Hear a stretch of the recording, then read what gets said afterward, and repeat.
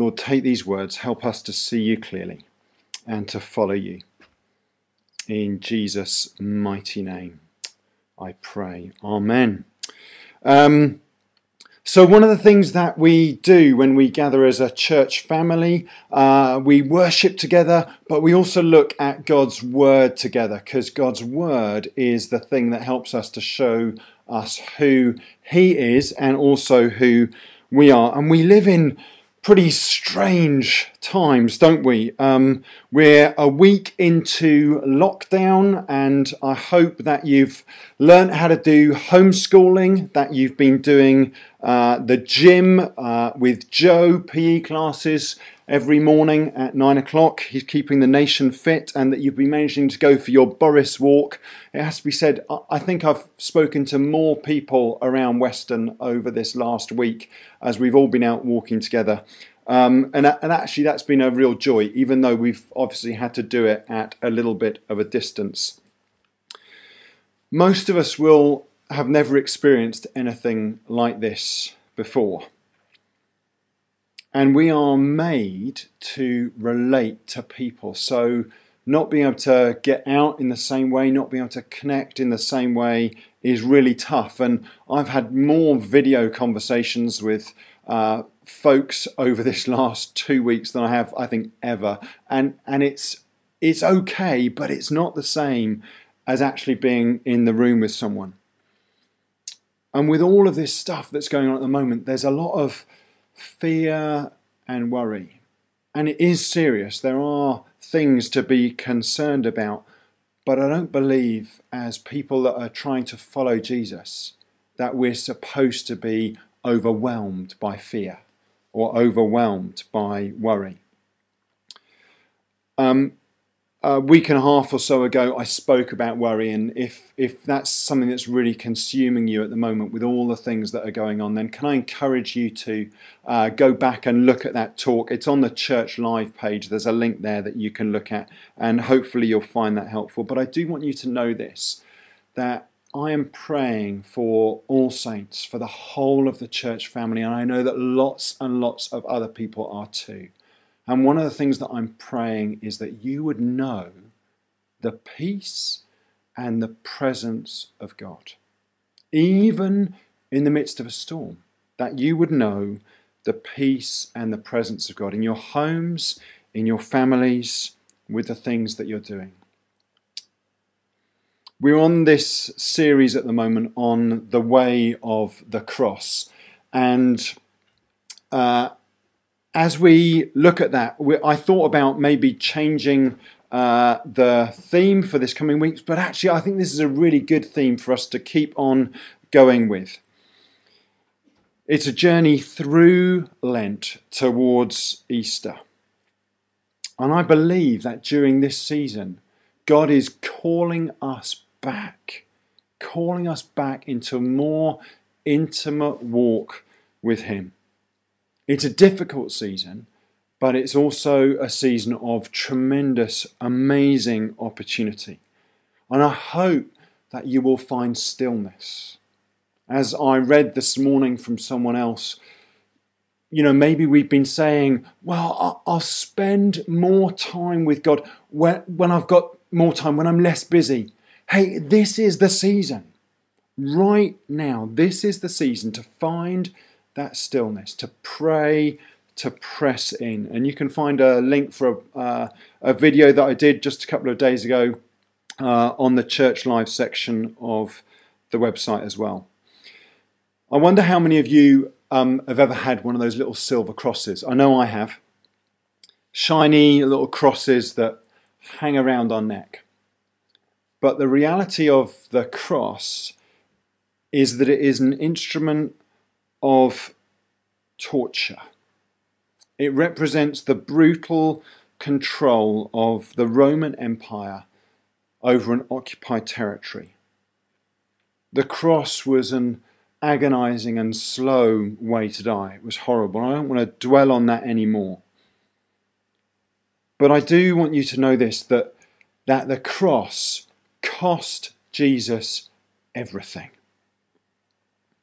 He was willing to surrender his place in heaven with his Father, to give up everything and to be born into a forgotten part of the Roman Empire, taking on an ordinary life. And then he even gave up that life and surrendered his earthly life to death, even death on a cross, as Philippians puts it. But worse than that, he endured separation from his Father. It cost him everything. It cost Jesus everything. And our ornamental crosses, our shiny crosses, don't do justice to the enormity of that history-shaping event. They're far too polished to embrace the brutality and the totality of what Jesus did. I'm not saying that you shouldn't wear one. They're good reminders, and I've had seasons of wearing one too. But there's so much more to the cross. It's the cross that shapes everything. Isaiah says this, that he was pierced for our transgressions, that he was crushed for our iniquities. The punishment that brought us peace was on him. When Jesus died on the cross, he died for us, for everyone. He took the punishment, the wages of sin on himself. He became separate from the Father on behalf of everyone else, on behalf of us, on behalf of me, so that we could be reconnected with the Father. What he did for everyone. One of the things that I really love to do is baptism preparation. And in baptism preparation, we get a whole bunch of people together who are on their walk with Jesus, and we have a conversation with them, and we make sure, frankly, that they know the Christian story and that they are fully signed up, because we don't want someone to take that decision if they haven't quite got their heads around it yet. But one of the things that I always do is get out a really big sheet of paper, and I put a blue line across the middle of it. And the bottom half represents the waters of baptism, and the top half represents their new life in Christ. And I ask them for suggestions of things that they want to leave in the water, things that they want to let go of. And it might be, even as I say that you're aware of in this season, things that you want to let go of, things that you want to leave in the water. And I also ask them for the things that they want to take hold of, the things they want to receive in terms of fullness of life in Jesus. And we write them all out, and we put them on the bit of paper so that everyone can see them. But quite often, people are surprised about what other people have put on the list. In fact, on one occasion, someone was so surprised that a particular thing was on the bit of paper because they had not even realised that God wanted that part of their life. And they were like, what? Even that? I've got to let go of even that? Yes, God wants us to let go of even that, because he's got so much more for us to take hold of. You see, the cross demands a response. It demands everything from us. Paul says this, I have been crucified with Christ. I no longer live, but Christ lives in me. There's not a half-hearted way of being crucified. There's not a half-hearted way of being baptized. You're either under the water or you're not. You can either hold on to your way of doing things, our daily patterns, our fears, our worries, our past, our future, or you can surrender and let God do his thing. But you might say, Mark, I really like my way of doing things. And of course we like our way of doing. That's why we do them.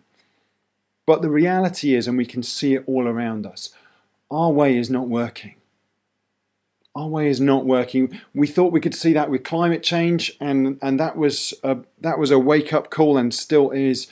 But with what's going on at the moment, that is even more of a wake-up call. Our way is not working.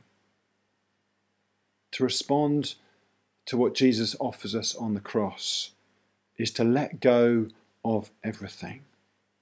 But it also means we gain everything.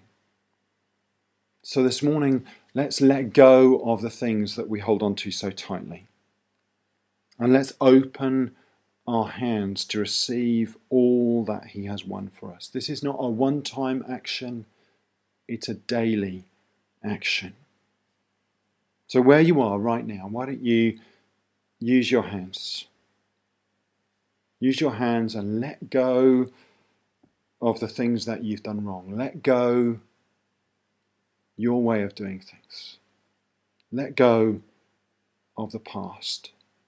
Even let go of the future. And especially let go of your worries and your fears and your plans. And let God into your heart today. Receive afresh all that he has for you. Fullness of life and peace in him, the way to the Father.